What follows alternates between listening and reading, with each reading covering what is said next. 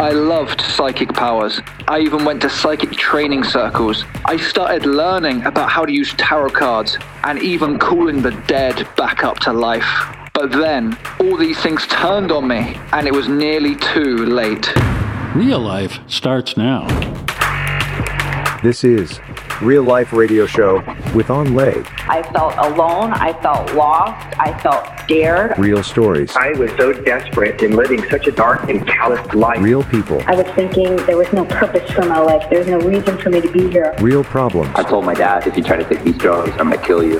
One solution. God. Hope is a person, and his name is Jesus. And now your host, On Lay. Hi, this is Evangelist Anh. Welcome to the Real Life Radio Show, where we're going to talk to real people who had real problems but found answers in a real God. Today, we'll be talking about the power that psychics possess and where that power comes from.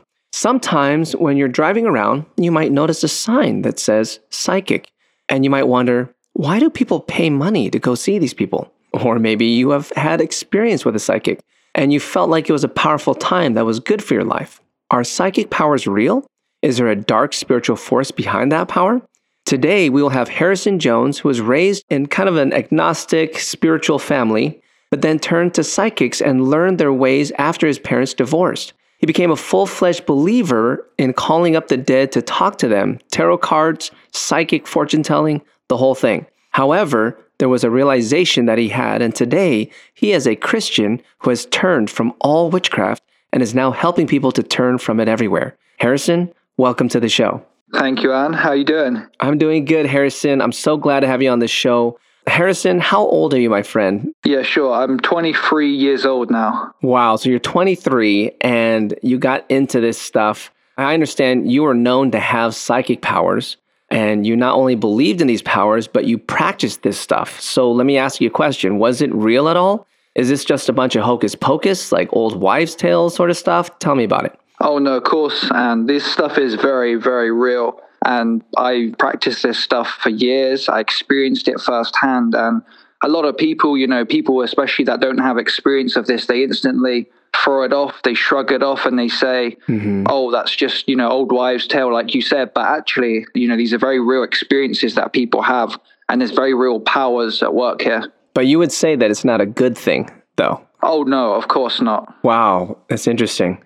Let me ask you a question. How did you get into this stuff? Tell us how you grew up and what happened. Yeah, sure. And my father was a sort of agnostic atheist. Ah. And then my mum was spiritual. So it was my mum that actually had some involvement with these psychics and sort of introduced me to it. Oh, okay. So basically you grew up in just like a spiritually open family, and then your dad was agnostic. Was there any Christian influence at all? No, to be honest. And I mean, at school, I suppose it was traditional, sometimes Christian services here and there, but no real gospel presentation and power at work, Right. And you grew up in the UK, the United Kingdom, correct? That's right. And I grew up in England, so I'm from the south coast of England in the United Kingdom. Wow. So here you are, you're growing up in maybe a post-Christian society. But I understand that there's a life-changing event that happened when you're 8 years old. And there's a divorce that happened, and you kind of felt abandoned by your father. Tell us about that. Yeah, and so it was actually quite a difficult time in my life. So from about 8 years old, my mother and father, they split very sadly. And so it's had a big impact on me. And as my father, he went overseas to focus on business and the business that he was building. And so it left me and my mum to sort of really grow up together. I kind of grew up not much of a, that kind of male father figure as much as I'd have liked. Right. And so it caused me, to grow up very, shy, very timid. I felt like quite weak, really, in my character. Wow. And it's had a big impact on me, growing up. So you're just trying to figure things out. And did you feel kind of inferior compared to other kids, maybe other kids with dads, or just kids in general? I certainly longed to have that family experience. And to some extent, yes, I felt inferior. I had low self-esteem.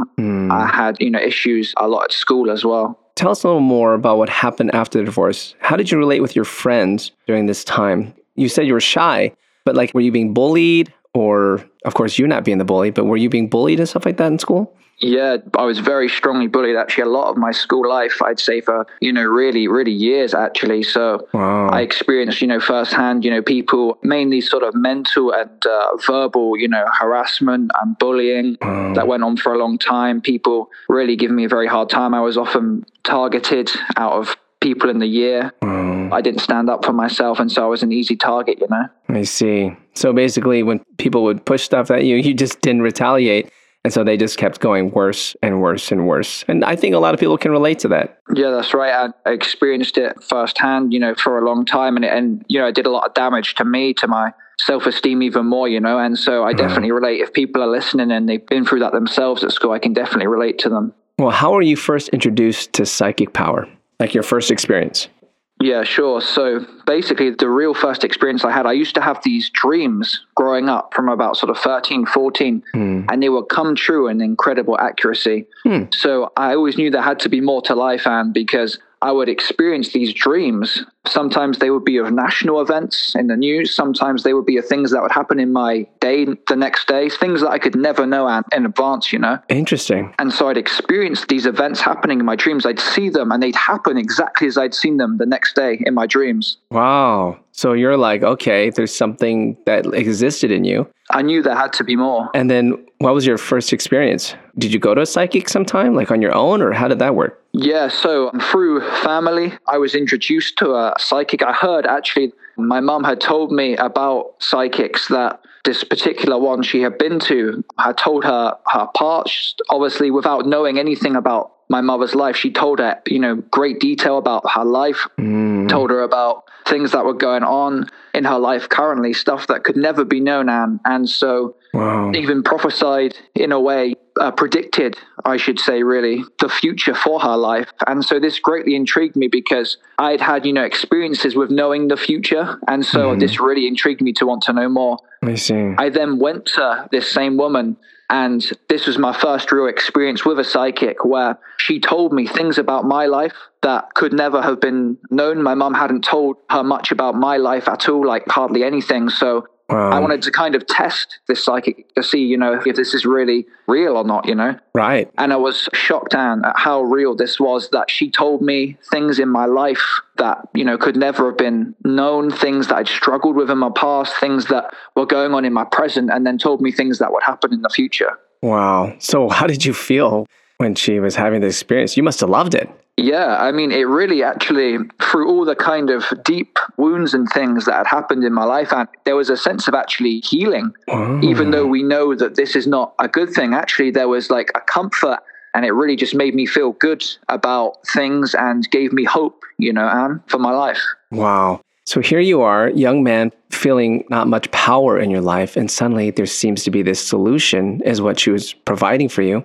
So what was really the lure? Because I understand you started going to classes to practice the psychic ways, to actually get yourself involved in that. How did that happen? Yeah, as I say, and for this experience, I was hooked really, because I knew that there was a real power behind this. And I thought, if this is real spiritual power, I want it for my own life, because my life had been difficult. I hadn't always been great, with people. And so if there was a way I could gain some kind of one-up, something to help me, and I wanted some spiritual power in my life to help me, Wow. And so I began to go deeper and deeper and deeper. And I spoke to this woman that I went to, and I told her about my dreams. And she said to me, that I had a gift in for this. And so she offered for me to join her class out in the forest in a cabin every Wednesday night. And really, we would go out in the forest. Yeah, we would go out every Wednesday night, and it was a spiritualism circle. It was for mediums and psychics. Whoa. We would be practicing communication with spirits of the dead, as they called it. Oh my gosh. We had crystals out, and we had tarot cards. We were giving psychic, words to each other. We were sort of laying hands on each other, trying to channel healing energy. Whoa. You name it. And if it's involved in the new age, the psychics, we probably practiced it. Wow. Well, Harrison, let's stop here, because I understand this experience that you had. Actually, what you share with us, it gives us a lot of insight of how psychics work. And I want to have you back on our next show in order to hear how deep you got into this stuff. But then I understand that something bad happened. Like there was a realization that happened later on. So thanks so much for being with us today, Harrison. I can't wait to hear more. Thank you so much, Anne. It was great to be on here. Hey guys, don't go anywhere. I have something to share with you about this right after the break.